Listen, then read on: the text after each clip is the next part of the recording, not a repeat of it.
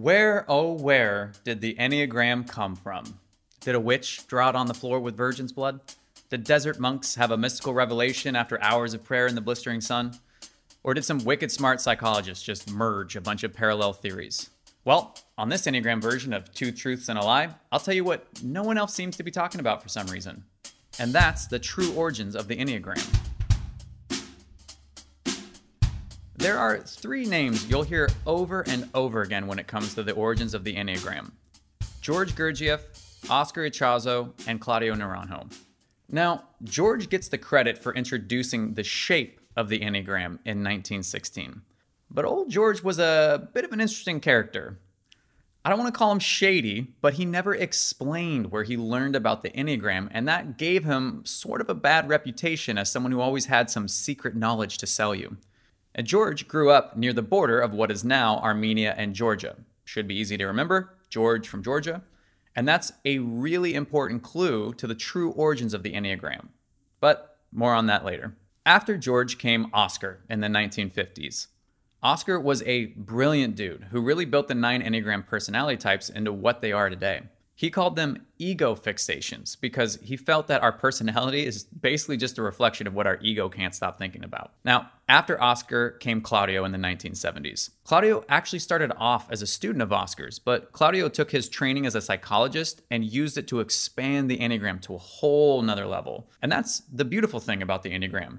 It's a complex system that has defined rules and categories, but it remains incredibly open to absorbing new science, new methods, or new information from a wide array of scientific or spiritual sources. So many other personality assessments die off over time because they're too rigid or based on outdated information. But the Enneagram keeps integrating ancient truth with modern breakthroughs.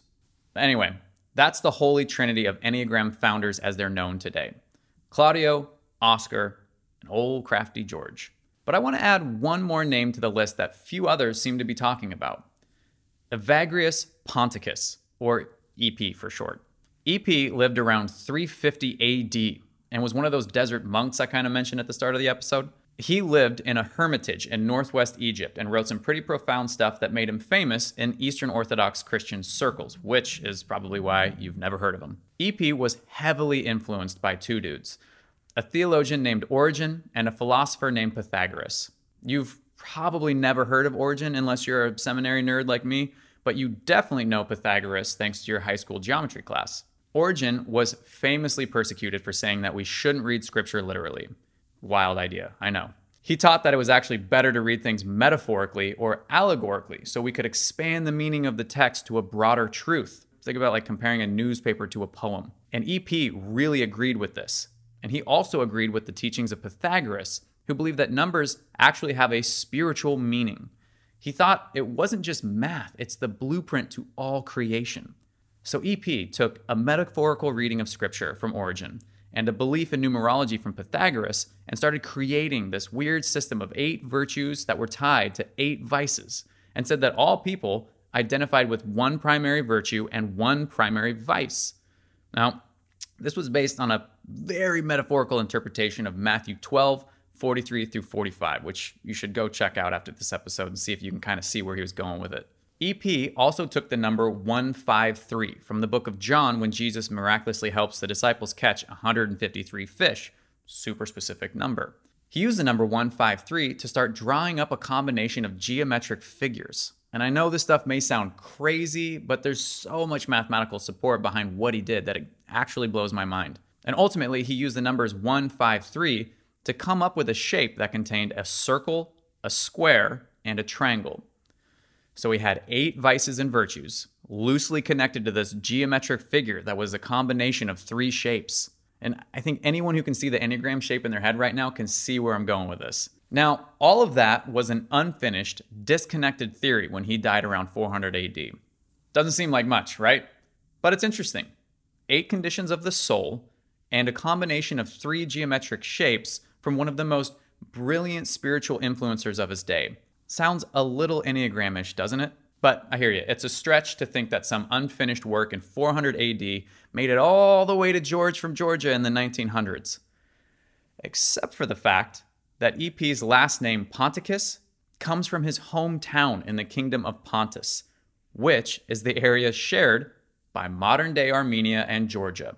So old George grew up in the region where EP was celebrated not only as a hometown hero, but as a venerated saint of the Eastern Orthodox Church. It would have been impossible for George to not know the details of EP's work, especially given the fact that he trained to be a Russian Orthodox priest before he hit the road seeking fame and fortune throughout Western Europe. So there you have it. One big-ass clue as to where the Enneagram originated.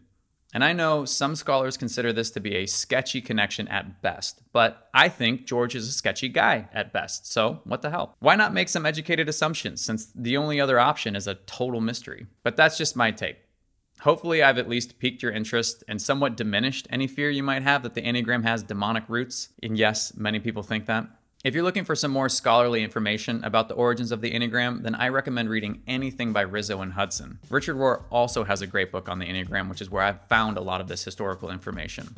Well, there's my best answer to the question, where did the Enneagram come from? I hope you enjoyed it, and if you did, please like, share, and subscribe.